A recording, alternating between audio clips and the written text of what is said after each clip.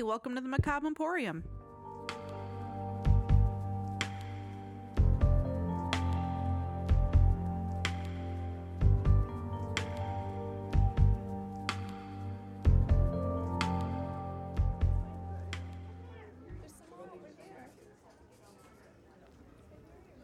Welcome back to Macabre Emporium. This is episode 8. This will also be part 2 of David's episode from last week where he talked about Tony Kuritzis and the Dead Man's Line. Yep. And it's going to be a long one. He's got a lot of pages. A lot of pages. That's what my mouth meant to say. It's not really a lot of pages as you want to claim it to be. It's not, but it is going to be a long one, so we're going to not fuck with chit-chat today. Yeah, we're just going to get straight to it. It's not the 70,000 pages you kept joking about, and you saw me still continue to type in between customers coming into the store today. Well, you know, shop customers need love too. Right. If there happens to be any chiming or weird background noises, sorry, we can't do anything about it because it is extremely windy outside today during our recording. Yes. So very windy and very cold. So if you hear a wind chime, that's what you're actually hearing, a wind chime. You're not imagining it. So yep. As Sarah said, we're not going to be much chit chat today. We're going to get right into this because I only have probably 5 pages, not 70,000 as you were joking earlier. Tomato. Okay, anyhow. Let's do it. Now that after I left you on a cliffhanger for the most part after last week, which I know you were super angry about it. Not angry, just it got to a really interesting point, and then you're like, time to pull out. So, yeah, let's finish this. At first, I couldn't find a whole lot about what happened on after they reached the apartment. But I did find some more information after I looked through the documentary A Dead Man's Line that a lot of my material came from, because the Wikipedia page was very vague. So I had to go back through and read through a lot of what was available from there and watch their YouTube videos. Yeah. If you haven't listened to part 1 of this, go back and listen to it, because you're going to be lost if you don't. Yes. Also, it's a fucking bizarre case. Even just the half that you told in the last episode. Mm-hmm. And then you left it on a cliffhanger that was really not infuriating. But it was at a point that I was like, oh, it's getting good. Let's go. And then you're like, okay, bye. So, yeah, let's just go. So last week I ended it with them getting into a police car and speeding down Washington Street in Indianapolis towards where Tony lives. At the time, it was the name of the apartment complex he lived at was Crestwood Village. It's still around today. Still called the same thing? Yes. Oh. It literally still looks like the same when I looked at it on Google Street View, basically. No updates at all to the outside? Everything still looks the same on the outside. Jeez. Tony Kuritzis would take Dick Hall inside to his apartment for the next 2 days. He would inform law enforcement that he has the windows and his doors rigged with explosives. And law enforcement took that threat but they took it very seriously, as evidence was submitted to his trial showed he had purchased dynamite recently as evidence. Mm-hmm. There wasn't much about if this was the case of what he used for that, but since he was clearing the trees on the 17 acres that I had mentioned before in part 1 of this, my guess is that he was probably using this dynamite to clear out tree trunks on the 17 acre of land that he owned, which is very similar to by a man named Andrew Kehoe, which will probably be covered by me in another episode later on next year. Now, this is also where I couldn't find a whole lot of detailed information of what happened on the inside, and this is why I needed the extra time, because I did find some more information during this next 2 days during his standoff in his apartment, except this is where he would make his demands and also would start making phone calls to WIBC News Radio in Indianapolis, wanting to talk to a reporter by the name of Fred Heckman. And he would also become a key person in this whole entire case, because he would be the main guy between Tony and the police, basically. Gotcha. As Fred Heckman would air his phone calls live over the air, and where Tony's phone calls were the truth about Meridian Mortgage, which I know you've been wanting to know, and I'm going to get into that in this episode, what actually what Tony thought happened and actually what happened. What? There's a difference between what? What? Yep. Okay. I know it sounds weird, but it makes sense when I tell you. Okay. This is also where he would make his demands clear. And this is what his demands were. He wanted an apology from Meridian Mortgage, a financial compensation of $5 million from Meridian Mortgage as well. He wanted granted immunity from prosecution and no psychiatric evaluation. He would state all the stuff more than once during his phone calls. That he's been sober for years and he hasn't had a drink in years also. And he would state this more than once. He would even state it again in a press conference later. Tony was able to hold off the police from entering by telling he had the whole place rigged with dynamite, as I had already mentioned before, and he is more than likely is because of his experience in the Army. He was considered a booby trap expert as well. One of the pictures you can find is a SWAT officer basically observing from directly across from his third floor apartment in the building, directly across from them. SWAT snipers that had been positioned across from his apartment could confirm that he did in fact have some kind of explosive device rigged through his apartment, and this would also take them out of the equation to rescue Dick Call because of these wires that they could see, but they couldn't tell what it was. SWAT also would report that there was a large weight with a chain attached to it, which Tony Curtis would chain Dick Call to whenever he got tired of holding a shotgun. How did the police know this? Were they able to see into the apartment through a window or something? They were positioned across the street or the grassy part of this apartment complex because I'm guessing it changed from what I could see in the documentary to this Google Street View now.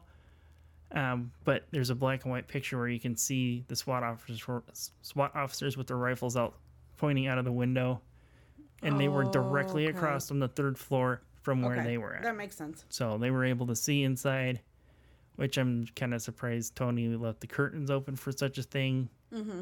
But it could also have been intentionally left open so they could see everything that he had set up. Yeah.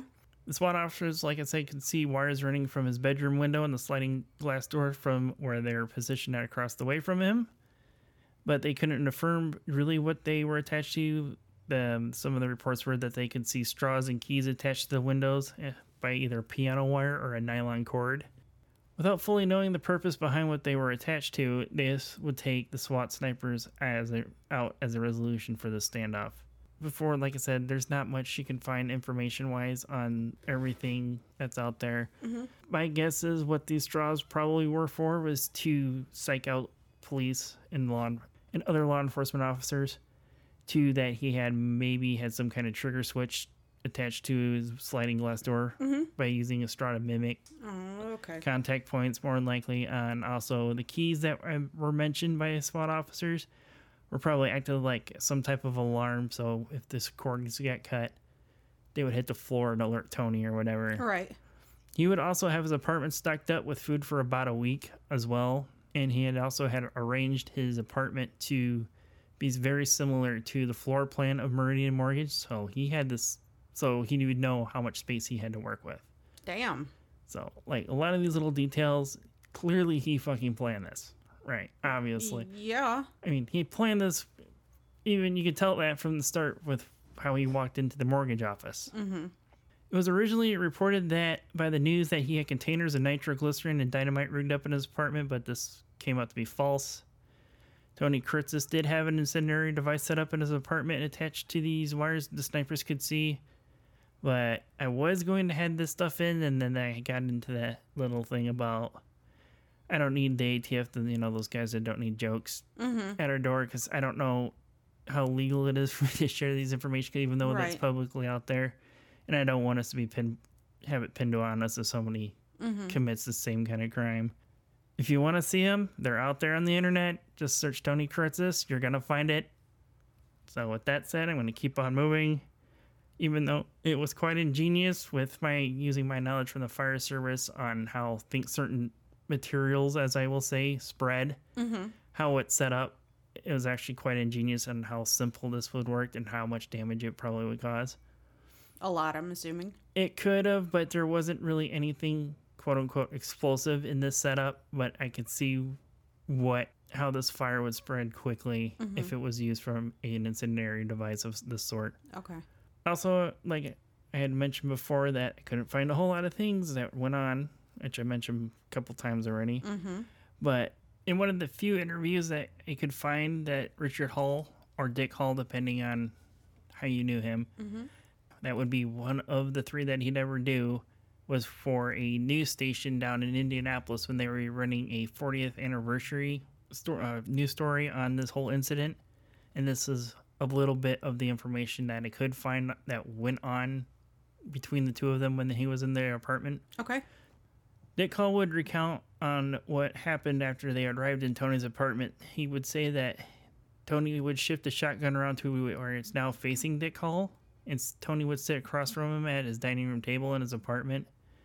And then Tony would tell him, "We're going to have a jury trial, and that I am the judge, the jury, and the executioner." Well, the whole time he's having this shotgun pointed directly into his face. Jesus Christ. He would also say that Tony had about 100 questions for him about the events that happened between them and everything else that happened that drove Tony to this point, but questions aren't available online anywhere, unfortunately. It's probably just be like, why did, what happened with this company and why they pull out and so on and so forth. Dick Hall would also call his dad at one point during the standoff and say to him, "Dad, we have wronged Tony and we got to do something to make this right." And it was also one of the very few phone calls that Tony Curtis allowed Hall to make, but didn't listen in on this particular phone call for some reason. I'm going to guess probably because of it being one of his parents. But Tony could tell by the look on Dick Hall's face that he didn't get the answer that he wanted from his dad. His dad, Dick Hall would say, is like, "We didn't do anything wrong, son." But with the look on his face, that's like, "Dad, that's not the answer I'm looking for right now." Yeah, I can imagine. Because I'm sure, like, his dad had probably heard about this on the radio or saw it on the news in Indianapolis. Because this was, like, a huge story at the time that happened. They were, like, most Indianapolis news stations were live constantly 24 hours for this.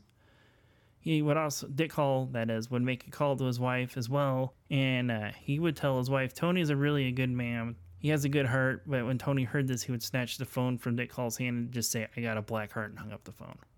Damn. Yeah. This to show Tony's range of emotions. That's another one of those things that he would just be all over the place. When he was asked also about what went on in Kurtz's apartment during those nights he was held there and whether he had argued with Tony or not, Dick Hall would answered, I was doing a little bit of both. I had the position that I shouldn't let him run me over with, but if I could help it. And so I kind of stood up to him from time to time and argued with him. But then it also would get to the point when he became a little bit unmanageable and he would pistol whip me with a revolver that he had. A couple of times when I raise objections to him, I raised my fist at him a couple of times, and that really pissed off Tony. And other times he was just an ordinary guy. We were kind of buddy-buddy. He told me his life story. He teared up sometimes talking about his mother. Damn. Police officers would make an attempt to calm Tony down by having his friends in law enforcement talk to Tony as well, and also his brother Jimmy Curtis would be brought in because he was like the one of the two brothers that he still really kind of talked to. And from the documentary, I wanted to add in his small part of his interview on how he found out about what his brother was doing. Oh. And so I was called by my wife by the radio in my truck to call home right away. So I pulled into a Shell station and asked an employee by the name of Steve to use his telephone. Steve told me to look at the TV and said to him, "Look at what the hell's going on in Indy." So I looked up and I said back to him, "My God, that's my brother." You think the worst when you see something like that. Someone getting killed or killing someone. When you see something like that, I called Frank Love of the Indiana State Police and I told him I would be on my way, and he responded to him, don't drive. We are sending a helicopter. Where can it land?" Damn. Yeah. How far? You said he's in Brown County, Which is south of Marion County. but how far south that they're sending a plane? He didn't say where he was at in Brown County. He just said he was in Brown County. Unless I missed where he said he was at for me to figure it out. Okay. My guess is probably somewhere would be more than an hour's drive trying to get through Indianapolis from wherever the hell he was at in Brown County. So with the sense of urgency they had with this, because of this never happening before, that's probably why they sent a helicopter for him to just bypass all the bullshit traffic. And there was video of this helicopter they sent for him landing near the apartment complex for him to get out of. So the Jimmy, the police, and Fred Heckman that I had mentioned before, that would be a key person in this whole thing, would also have issues trying to contact Tony over the phone over the next 2.5 days because of random people calling Tony's telephone, since his, back in the time of phone books, people were calling to show his support, and basically by... Well, so people were encouraging this? Yeah, because they saw this as a way of him sticking it to the man, basically, getting what he wants, kind of like another dipshit, which I'm sure haven't heard him by name, but he goes by Killdozer also. You've told me about him. He should have walked away, but he chose not to. And that's just my personal opinion, so don't get all fucking pissy on our Facebook group about it or whatever. So with that, also with every news station would about now be in the area as well too, because of what's going on.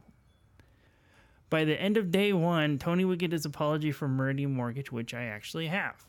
Okay. And it's super fucking basic. This is a statement that has been authorized by Mr. M.L. Hall, the chairman of the board of Meridian Mortgage and Hall Hoddle. This is a public apology to Anthony Curtis for all wrongs Meridian Mortgage or Hall Hoddle have committed with respect to Mr. Curtis. That's it. Are you kidding me? That is it. That's the whole damn thing. And I listened to it 2 to 3 times to make sure that was what it said word for word, and that was all it said. Did Tony Kuritzis accept that apology? There's not much audio available for this. You can try and search audio of anything related to this, and it's the same 4 or 5 videos that is that Soul Salem. That all the YouTube videos that I could find are either tied to the 40th anniversary of this, or the videos that Dead Man's Line has posted on YouTube. That's it. Or other random people going over this whole court case. On the morning of day 2, Tony wants to make a statement about the mortgage company, and he would have Fred Heckman play it on the air.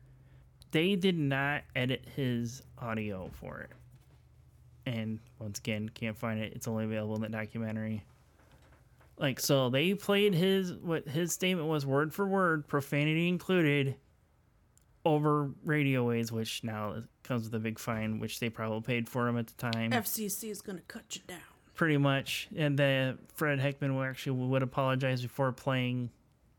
He would apologize to any of their listeners for the rough language that they're about to hear in the statement, but they weren't going to edit it because of trying to keep Tony calm, basically. Yeah. Because they didn't want to do anything to trigger him to maybe possibly kill, Richard Hall. What he said in this statement, this is where he would make his claims that Meridian Mortgage had moved in to lure away any of Tony's possible clients so they could foreclose on his land and to buy it cheaper for their own developments. Tony would make this claim multiple more times to television and radio stations that he would call into during a standoff in the press conference he would have towards the end of this. Also on day 2, his brother Jimmy, that showed up by helicopter, would also clear the air on live broadcasts about some of the rumors that were going around about him demanding a $5 million ransom, and that he has held his sister hostage for $50,000 8 years prior to this for 3 days. This is his brother? Mm-hmm. His brother is giving this interview about the rumors because he was asked by a news reporter, and Jimmy was like, no, none of this is all true, but even though that was one of Tony's demands was the $5 million. I got you. His attorney, John C. Ruckelhaus II, would also show up on day 2 and would be there to help talk to law enforcement, the state prosecuting attorney's office, and so forth about a possibility even for immunity was even possible for Tony Curtis at this time. Also, the National Guard would be brought up from Fort Benjamin Harrison with their EOD, which is explosive ordnance disposal, which is basically what the military calls a bomb squad. Okay. They believed they could defuse the situation with Tony by breaking through an interior wall adjacent to Tony's apartment through his bedroom wall. But Tony had heard about this playing on the radio, and he blew up after calling about this whole situation when he heard about it to the radio station. So this now has taken that possibility out because he now knows this is going to happen. They had the elements of surprise until it got ruined by news reporters, would be my guess, that overheard it. More than likely. Reported it, you know. Also, another thing that would happen on day 2, the FBI would actually send in Patrick Mullaney, which is a hostage negotiator and psychologist for the FBI, at the request of the Indianapolis Police Department. After he arrives, he is able to put a profile together on Tony, is now assisting the Indianapolis Police Department and the Indiana State Police with tips on what to say to him, what not to do to get control of the situation. In a nutshell, he tells them to let Tony be in control because once you take that away from him, that's when he gets dangerous. And that's basically what happens on day 2. Like I said, not a whole lot really goes on. Yeah. It's a lot of back and forth with hostage negotiators, a lot of bullshit with the news media that he's hearing, and he's calling in to WIBC to talk to Fred Hackman and to relay, like, he wouldn't talk to anybody else but Fred, so he would call him, he would talk to the police, and it would be so on and so forth. And, like, Indianapolis Police Department and state officers they talked to said that Fred Hackman was, like, the key person in this whole thing because that's who Tony would only really talk to. And Fred Hackman was also considered, like, the Walter Cronkite of Indianapolis. Okay. So, on day 3, this is when Tony's emotions are starting to be all over the place, anywhere from being anxious, happy, and depressed at times. And they were constantly changing. Mullaney from the FBI is now suggesting that making upbeat comments to Tony during negotiations to pep him back up when he is talking to them, because he is afraid that if they don't keep him talking, that's when somebody's about to die. Ugh. Yeah, like, we're getting, like, he probably hasn't slept a whole lot. Mm-hmm. I mean, how can you sleep and hold a gun to somebody? Yeah, well, that was one of the things about the table that he has in his apartment where him and Dick Hall would sit at. They actually fell asleep with him holding that gun, and they were surprised it never went off. Wow. Yeah. And that's basically what's going on during the day of day 3 is them just trying to talk to him, and Mullaney's doing his profiling, giving him tips and whatnot. And this is where George Marks, the deputy prosecutor of Marion County, comes in and reads a statement granting Tony Kurtz's immunity. And what was put in their official statement was, Mr. Anthony George Kurtzis, the Marion County prosecutor James F. Kelly, does by here confer and grant to Mr. Anthony George Kurtzis immunity from prosecution with reference to the abduction of Richard Hall and all subsequent acts done or alleged to have been done or caused by the said Anthony George Kurtzis. This document is signed by James F. Kelly and authorized by David L. Rimstedt, which were part of the prosecuting office for Marion County at this time. Okay. James Kelly also would make it clear that this would be enforced since Tony was watching the news and listening on the radio at the entire time as well, too. Fred Mullaney would also suggest they're building a stage to draw Tony out of his apartment, as they would expect Tony would see this, and that's where he should be at. Okay. While they are building this stage, his attorney is calling him to letting him know he's got the $5 million that he's requested, but he's not getting an answer on the phone from him. And this is where everyone's starting to get worried. But suddenly, after dark, a news reporter spots Tony Kurtzis and Dick Hall leaving his apartment, and they're making their way to the lobby, probably after he saw that stage, like they thought he would do. He would come out, and this was in the lobby of his apartment building, and it was full of news reporters, law enforcement officers, county sheriffs, Indianapolis police, state police. I mean, there's pictures.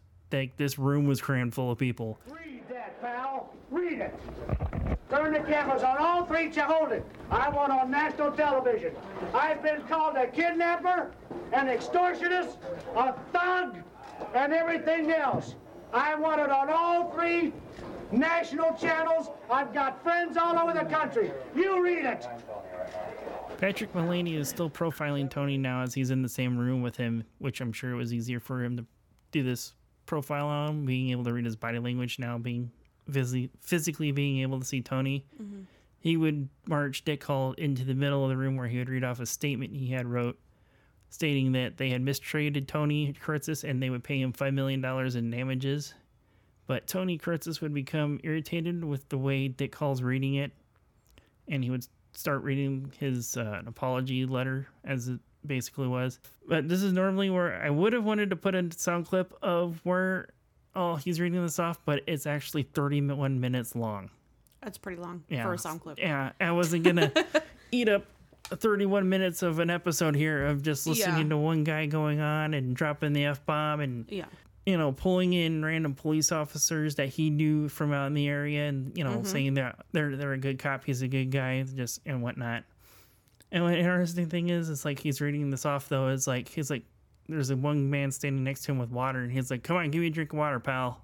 When he's, Tony Curtis said that? Yeah, oh this guy. Goodness. So, and the guy gives him water, since he had his hands full. I mean, he's standing there with a gun, so I'd probably give him a drink of water too. Yeah, but there was only the one gun, and it was focused on one person at the time.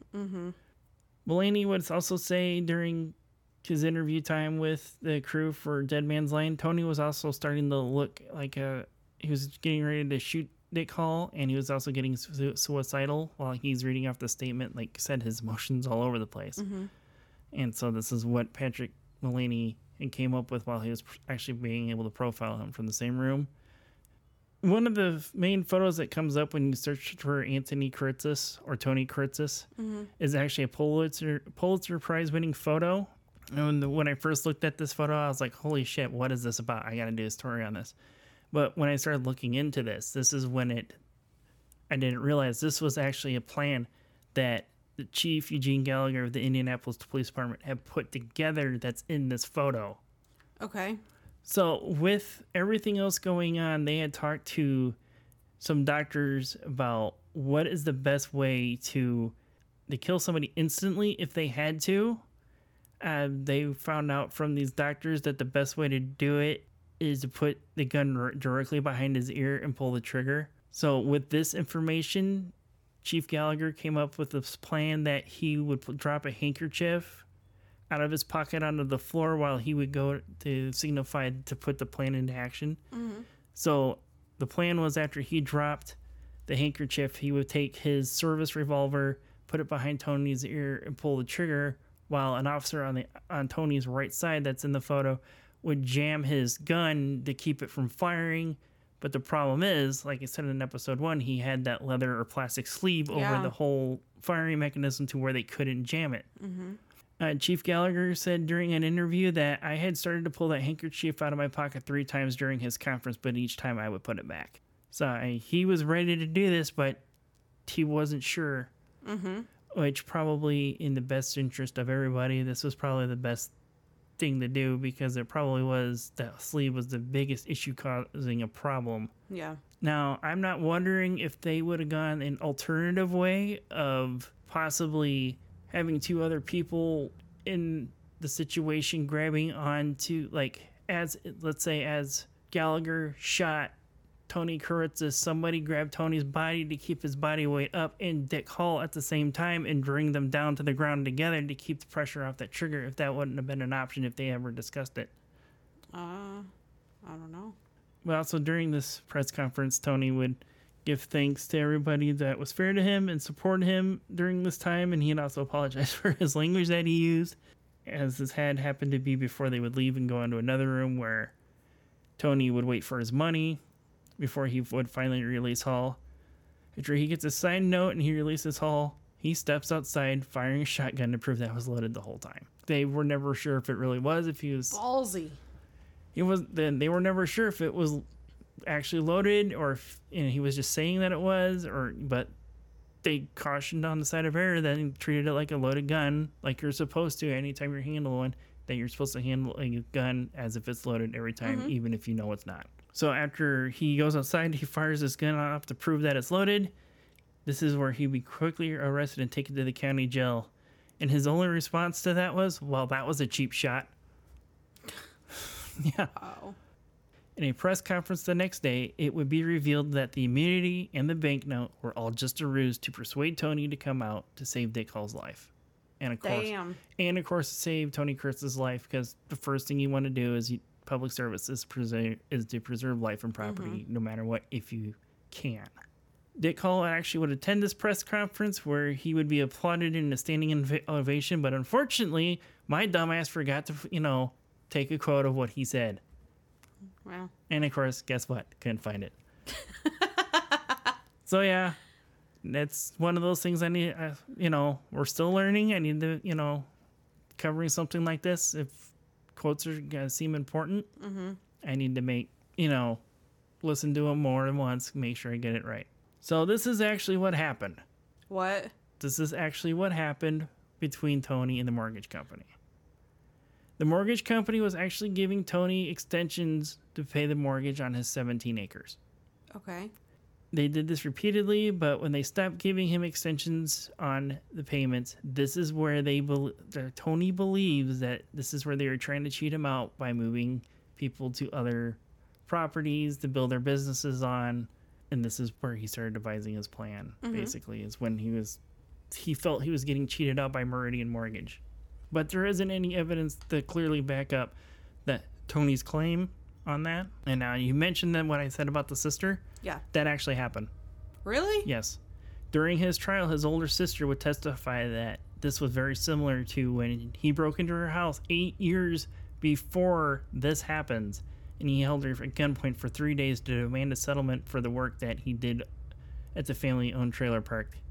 And like the situation that with Dick Hall, he then also would demand not to be sent to a psychiatrist and not to press charges, so basically immunity again.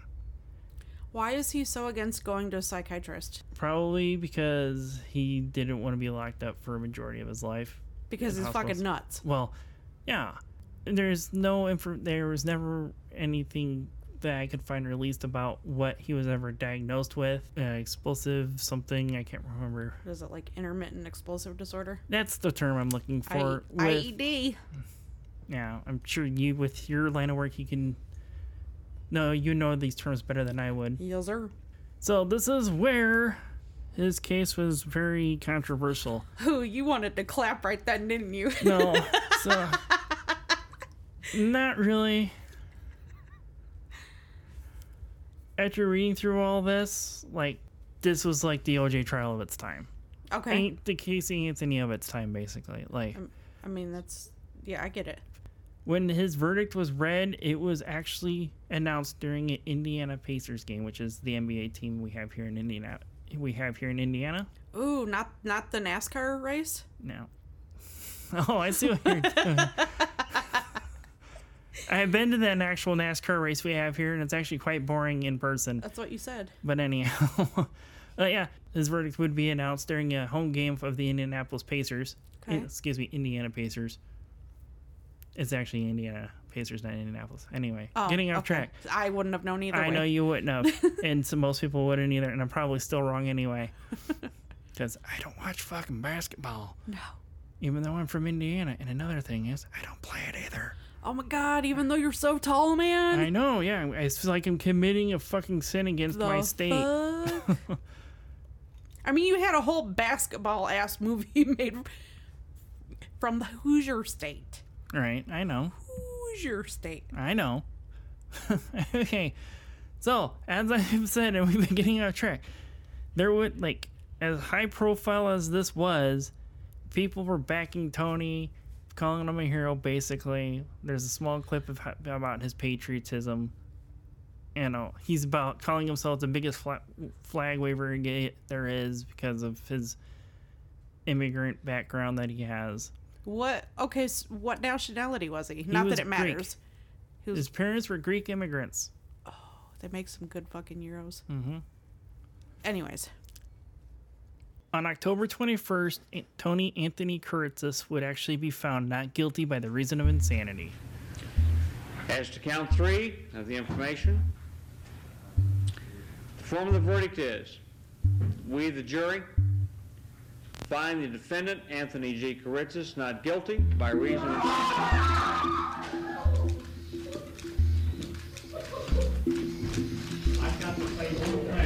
Just a minute, Mr. Just a minute, please. I know. It's hard to believe that's... So this whole time he's like, no psychiatrist, no psychiatrist, no psychiatrist. But then he gets the guilty because he's nuts. Just wait. Oh my goodness. After 14 days, the jury almost became a hung jury after multiple different votes to get their verdict. It was believed that the jury was swayed by feeling sorry for Tony by being screwed out of his land. And one of the jurors that would be interviewed for Dead Man's Line would recount that while Tony was on the stand, he would have to push an ice cream cart for up to 12 hours a day when he was 9 years old. And also he and his siblings would have to collect the used paper cups and wash them out to be reused to save money. And that he would be publicly beaten by his father when they didn't collect cups fast enough after some cars had ran over them. And that juror said that he could relate to that more than you ever could know. Tony would also have to return to court on November 9th, 1977 for psychological evaluations, but he refused these, so he would be incarcerated until 1988 in various mental health facilities across the state of Indiana and would be released that year. And he would lead a peaceful life until his death in 2005. And for a little fun thing, he can actually be tied into one of our previous episodes. Which was? He's actually buried in Crown Hill Cemetery. Of course he is. Yeah, well, like I said, over 200,000 200,000 people have been laid to rest there. We're probably going to run into that from time to time when we do Indiana. Yeah. I wanted to originally end this with this quote that I had found from a police officer that ran into Tony, but I don't want to end an episode focused on, the perpetrator of a crime. Right. So this is from Don Campbell of the Indianapolis Police Department, the day that he saw Tony after he was released. I saw Tony the day that he got released at Charlie Brown's restaurant in Speedway. He's a guy who spent 11 years in mental hospitals and prisons, and he looked exactly the way he did the day he got arrested. He hadn't changed at all. And he walked up to me and said, "Do I know you before or after I got in trouble?" I said, "During," he said. "You've got my shotgun, don't you?" I told him it wasn't going to do either of us any good because it has been decommissioned. He just laughed. This is the last time I ever saw him. Truth is, Don Campbell actually does have it. Ah, sneaky. Yeah, but like you said, it's not going to do any good telling him that he has it. In response to Tony's verdict, this law would actually be changed nationwide. So the law for the insanity defense would be changed to that it had to be proved beyond a reasonable doubt that the client is insane. This plea would be entered in only about 0.85% of cases this is used, is actually often withdrawn. Because they're not really insane. Because people think, I'm going to, claim it and you're going to get away scot-free. Yeah. It's very similar to the McDonald's hot coffee. Yep, I remember that. Yeah. When all this lady wanted was her medical bills paid, and that was it. That could be another episode before I get into that. Which is kind of funny. I mentioned that because I did see a video about that on my lunch today. One of the most interesting things about this is that Dick Hall was actually able to stay out of the spotlight for 40 years after this happened. Yeah, that's crazy. You can understand why, with, such a traumatic experience, probably suffered from PTSD and things, I'm sure. Don't want to talk about it. It's going to bring things up again. People that were close to Hall would say the people that were close to Dick Hall, when asked where his whereabouts were, some people would say they don't know. He's dead, but nobody was saying where he was at. It was believed he moved to Florida. Some say he stayed around in Indianapolis, still lived in the same home, which this did come up to find out that he had a vacation home in Florida. He still did live in Indianapolis, and he would move back, and he would bounce back and forth between the two. He'd snowbird. Pretty much. Some of his close friends say that before all this, he was a very well-rounded and outgoing person, and then afterwards, he became very quiet, drawn in, and seemed depressed all the time. I wouldn't be surprised. I can understand that. He would only speak publicly about this 3 times his entire life, and that's not counting his time on the stand during the trial. One of these times was, I mentioned previously at the end of our last episode, where a high school student called in, wanting to get a story on him. He gave her a small interview and told her, I really wish I could just forget the whole thing. The other time was, the press conference the day after everything had happened. Well, days after everything happened. And the last time would be during the interview that they would have for the 40th anniversary of this. At the time, he was writing a book about, from his point of view, of everything that happened, called Kritzis and Me, enduring 63 hours at gunpoint. Dick Hall would leave Meridian Mortgage in 1980, and his brother would, and Meridian Mortgage would close shortly after this as well, too. Mm-hmm. He would pass away on May 20th of this year, 2022, from a brief illness. Didn't say he died this year? Yes, he did. Aw. Didn't say what the illness was from his obituary on the website for his book. It just said brief illness. Mm-hmm. One of the things that also happened with Dick Hall during this, some child that knew who he was, that his parents knew, and this is pretty fucked up, and this 8-year-old told him, was like, my mom knows you and said that was Mr. Tony and said you should have blown your head off. Coming from an 8-year-old fucking child that doesn't know what's going on. What a dick. Yeah. And so it's like this, and like that child's gonna grow up and be the next Tony Kuritzis. I don't know. They didn't give a name about it, but he would be basically followed around by paparazzi and whatnot, not paparazzi, news reporters and whatnot. Yeah. Like, one of the things he recalled was that seeing him on the fucking news, just having a beer with his family, and they were filming him through a fucking window. And Dick Hall would say that he didn't have any problem with media. He just didn't like the constant badgering witnesses, not badgering the witness. This is not, on trial anymore. Badgering him, being part of this, and he just wanted to forget it, move on with his life, and it just keeps getting brought up. So I could see why his friends and family could say that, he became quiet and depressed from this because he just wants to move on, and people keep bringing it up. Mm-hmm. So after 2 episodes, that's the story of Anthony Kuritzis and Dick Hall with the Dead Man's Land out of Indianapolis. That's crazy. Yeah. And that's just crazy to me. And the thing is like, later, shortly in the next year or a few years after that, somebody else had held another, 1977 was the start of a widespread string of hostage situations. Like, while watching this, I found out about one man that took a news station hostage, which I might do as a subject later on next year, and when I look into it, because the small clip that I watched about it, he's standing there holding the gun, doing an interview, all calm, being just talking to you like I am now, and people come, he sees coming, he's like, yeah, come on in. No, you got nothing to worry about. Just come on in here, just being super friendly while he's holding this fucking gun, holding this news station hostage. Wow. Yeah. So, I want to hear that one. Yeah. So maybe I'll have to look into it. Yeah.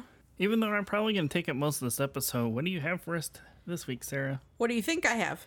I'm going to guess, maybe true crime. No. What? No. Okay.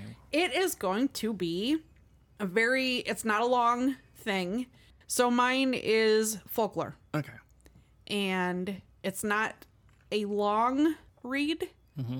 When I had seen, browsing through looking for topic ideas, had seen this one, and it's been sitting in my favorites, right, waiting for a time to use it. Oh, with it being so short, I'm like, you know what? He's got a lot to read. I'm going to go ahead and bang this out and be done with it. Oh. So, it is about the Kotchi. Okay. Which, if you look at the spelling of it, it is literally cat, C-A-T, dash Sith, S-I-T-H. And my dumbass read it as cat Sith the entire time. So, just people that pronounce someone as Sam Hain, kind of basic. I really whited it down. Yeah. But it is Kotchi. Okay. Okay. So, it's... Do you go into where that comes from? Yes. Okay. So yes. Then I'll not ask that question. Yes. So it's been well documented and even immortalized in books, movies, and TV that the ancient Egyptians worshipped cats. Mm-hmm. And that house cats walk around like they expect you to worship them. Little bastards. Well, except for Salem, he's not walking expecting me to worship him. He's expecting me to leave him the fuck alone since I'm always picking him up all the time. I think when you pick him up and they both want down that quick, I think it's just the height. I don't think they like being that high. I guess. I don't know. It's even when I'm sitting down and he comes and taps on my chair like you just heard Ginger doing just now. Yeah. He still is that way. Right. But I'm sure you like the whole scene of me 6'5" chasing after a fucking 12-pound black cat through the house. It is pretty force great. attention on him. Pretty great. Yeah. So in ancient Celtic mythology, the feline species were not only there to worship, they also just so happened to be magical beings from the fairy realm. And then you enter the Kotchi, or in the English translation, the fairy cat. Okay.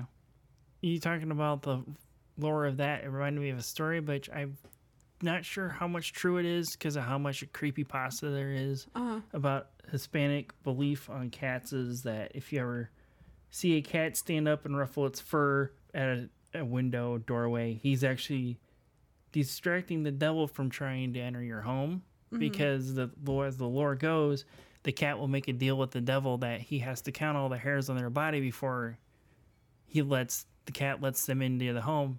And just before he finishes counting, the cat will get up and ruffle their fur so the devil loses count. No, that's not in this one, but you've told me that before, and I think that's pretty cool. And the thing is, I've seen Salem do that once. Well, I mean, which I'm not surprised it would be Salem to be the one that does, as much as he screams into our bathroom mirror for no fucking reason. Right. Or the way he was looking into the oven earlier. I wish you really could have caught that. Anyways, so the Kotchi is said to travel with its counterpart. You ready? Mm-hmm. The Coochie.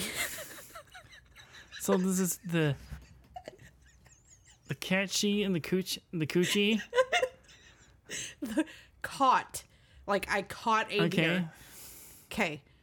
The Kotchi and the Coochie. It's like the Japanese twins of Austin Powers, basically. So, okay. The Coochie literally it's in translation is the fairy dog. So it's the fairy cat, the fairy dog. And that's the only thing brought up about the Coochie. Yes, we're children. Stop. Do I need to go get the bottle of ketchup out and squeeze it too and get them all out of the fucking way? No. Get the fart sounds out of the way from the ketchup bottle? Okay, I'm going to go on. Okay, hold on. Uranus. Oh, okay. Now we're done. It resembles a large black cat with a white spot on its chest. Very similar to somebody else around this place. Salem does not have white on his chest. Yes, he has. Does he? Mm-hmm. I thought he only had the white on his primordial pouch. No, I'm pretty sure he has a little bit of white on his chest. He may. Maybe he's a Kotchi. Okay. Anyways, supposed to be as it's told that it is as large as a dog, but only chooses to display itself in like your typical Halloween black cat way, like haunched back, ruffled fur. Yeah.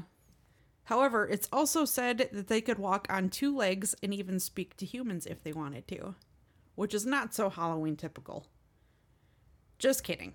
Because most of them were in disguise anyways. Right. They resorted to walking on all four legs and meowing or purring as a means of communicating with the human folk.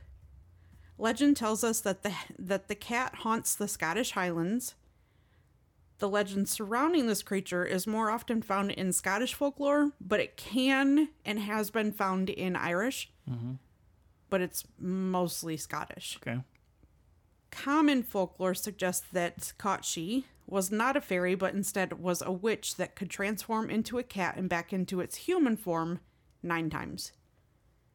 If the witch chose to go back into cat form for the 9th time, they would remain a cat for the rest of their life, however long that would be. And this is where it's believed that this is where the idea of a cat having 9 lives came to be. Okay. Yes, I was just thinking about asking you that question, but Yes.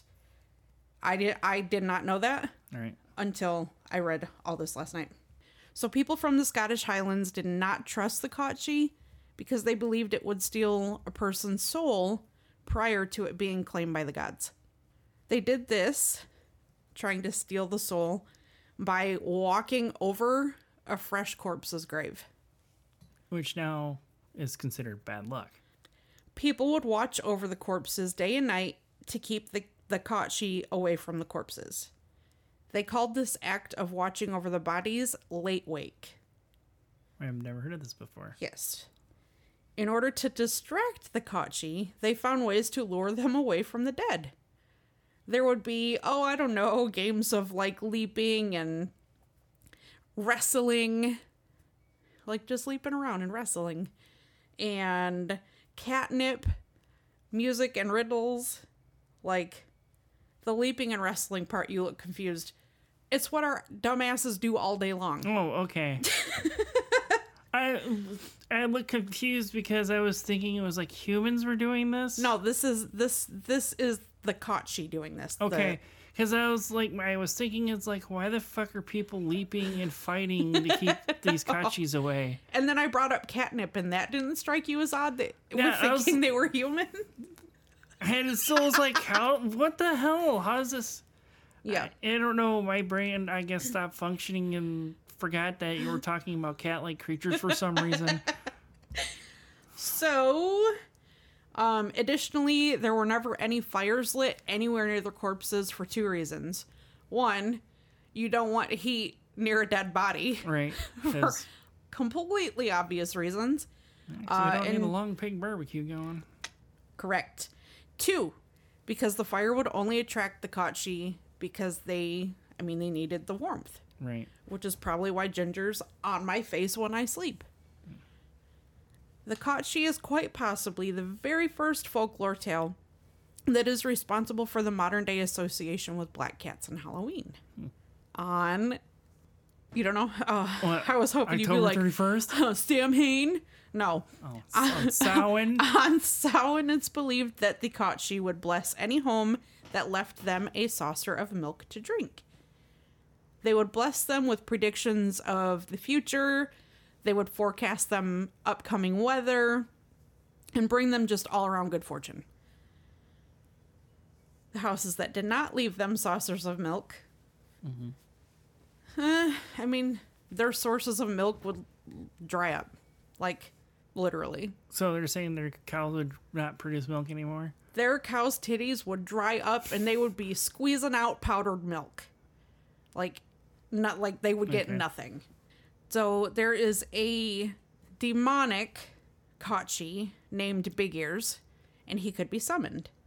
Big Ears would be able to grant you any wish that you had, but only if you partook in the ceremony. And the ceremony required participants to burn the bodies of cats over the course of 4 days and nights.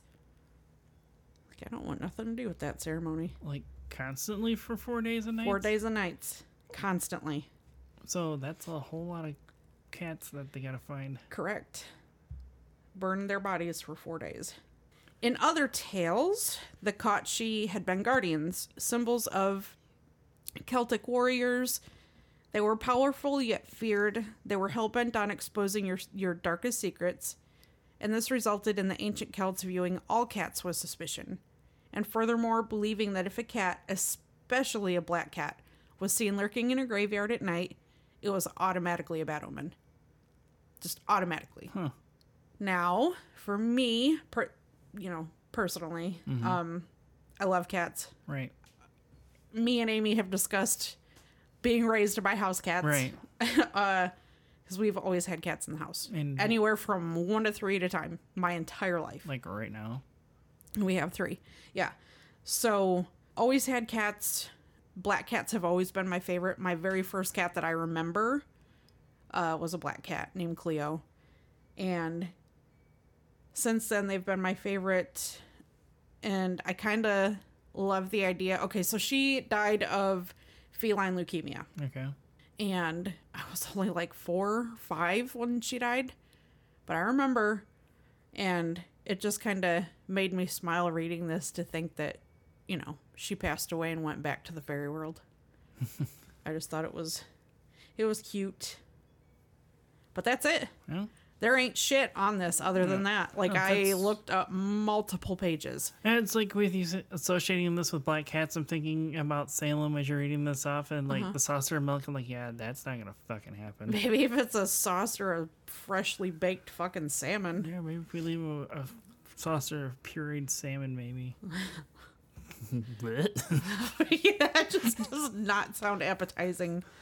I'm sure there's probably a mid-century fucking recipe that deals with a salmon jello mold out there. Oh God. Salmon jello. Oh my God. I mean, I can't do jello to begin with. Right. But then you throw in a fishy fucking smell and flavor, and I'm like, I'm right. Either puking or puking. Well, there in the 50s and 60s, that was like the rise of the jello salad, basically. And thankfully it went away just as fast.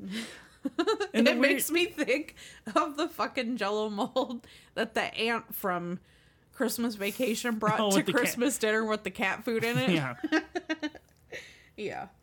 But I had found this super cool picture of, it's obviously art of the Kochi. Look how cool that is. Mm-hmm. It looks like a more goth Salem. I know. Punk rock pussy. But yeah, I just thought it was super cool. But yeah, that was the whole thing. And I literally looked up pages upon pages upon pages. And there was a lot of repetitive stuff. It was a lot of repetitive stuff. So mine's going to be another one out there, and it's going to be just as repetitive. Not getting no new information from me. Well, you never know. Somebody might have not heard of it. And that's been our main focus, is to talk about the lesser known things. Yeah. And, some people might have heard about some of the stuff that we have it for. Somebody has said that about when I went over James Huberty, that they had heard about it before, but I've heard of him, but didn't know of what he did. I had heard of the McDonald's, and I had seen pictures of the bodies. Right. Long ago, but I never knew the name of who did it or anything behind it. I had just seen the pictures. Right. Let me guess, probably Rotten.com. I mean, could have been. Yeah. Yeah. More than likely. Because our generation was brought up on that, and that's why we're not Hell so shocked by things. Rotten.com and E-Bombs World. Yeah. Jesus. We're old. I don't even know if they're even still around. Rotten.com? Or E-Bombs World. Rotten.com hasn't been around for years. Years. I wish it was, though. I fucking loved that page. Yeah. That's the kind of weirdo I am.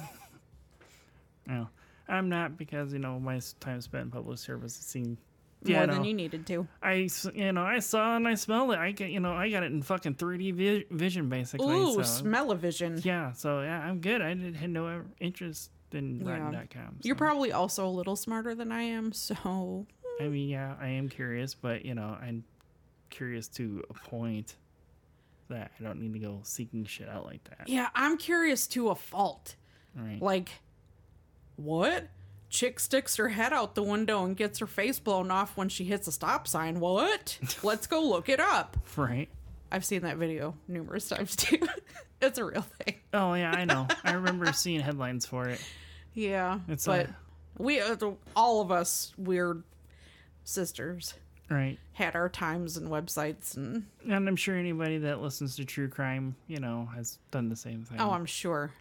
If not, like, just out of curiosity, just random fucking people. Right. They've definitely looked up crime scene photos for probably the Big Six. Yeah. And yeah, so it is whatever. Yeah. I'm sure it is, but I mean, most of my curiosity is just looking up the people that other shows have talked about, just so I can see what these people look like. I have done that a couple times, yeah. It's like, I think we've talked about this before in a previous episode about, like, Andre Chikatilo was like one of the worst ones. Oh yeah, it's like if he's like a scrote sack in fucking human form. Seriously. A scrote sack in human form. Like a melted candle. Right. Melted candle wax over a fucking scrote sack. And no teeth, like... Yes. Doesn't help. It's like, what is big deal? You expect Andre Chikatilo to look like... Look like Playboy? No. Oh! What? See what you did there. You're going to bring that shit in anyways, weren't you? Uh-huh. Go ahead. Go ahead, because you're very involved with this, and I make fun of it because I think it's fucking stupid. So, but you're big into it. I'm not going to fault you for it. Well, and like, I really don't want to do it, but, you know. We've already talked about it. It's one of your favorite podcasts. I know, and I made some friends along with it, you know, so before we close out this episode, any fans of Time Suck that are listening, I would like to wish you all a happy December as we are now a week into it as the time this episode is released. Can I do it? Well, what's that? Gay! Okay. Whatever, no, so... I had to. I let you do your thing. You let me do mine. I know. But I have the power of cutting you out saying gay. Oh, no, you don't. Oh, yes, I do. You do, but don't. Which, yeah, I can do that, but you wouldn't know how to put it back in. But you don't. She just doesn't really think it's gay. She's just giving us all a hard time. I don't think it's gay. Do I think it's borderline obsessive? I mean, do you think we're kind of borderline cultish, maybe? Let's see. Cultish curious. Nah. Never mind. I know what you're saying. No, I don't think it's a cult. I think it's just a weird fucking fandom. Now, you know. Or a weird fucking dandom. We're done. Oh. Let's stop this. Okay, so that said, I think it's about time we close the Emporium up for the day, Sarah. What do you think? I agree. So, with that said, remember to creep it real, but not like by putting a picture of Dan Cummins' face as your avatar for the whole month of December. It still may happen. Bye! Bye! Our website is live. Make sure you check it out at macabreemporiumpodcast.com. And join our Facebook group and follow us on Twitter at Macabre Emporium. Like and subscribe to us on YouTube at Macabre Emporium Podcast. And if you have any stories of the paranormal, true crime, whether it be local or a story you may have heard, weird history you want us to look into and possibly do an episode on or include within an episode, email us at macabreemporiumpod@gmail.com. And remember to follow, rate, review, and share wherever and whenever you can to help us grow our little baby podcast.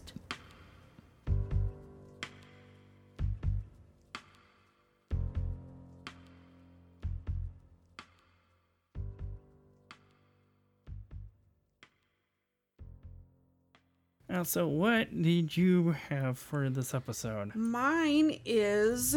What do you think it is? The fucking heater needs to go suck a dick. Oh! Right?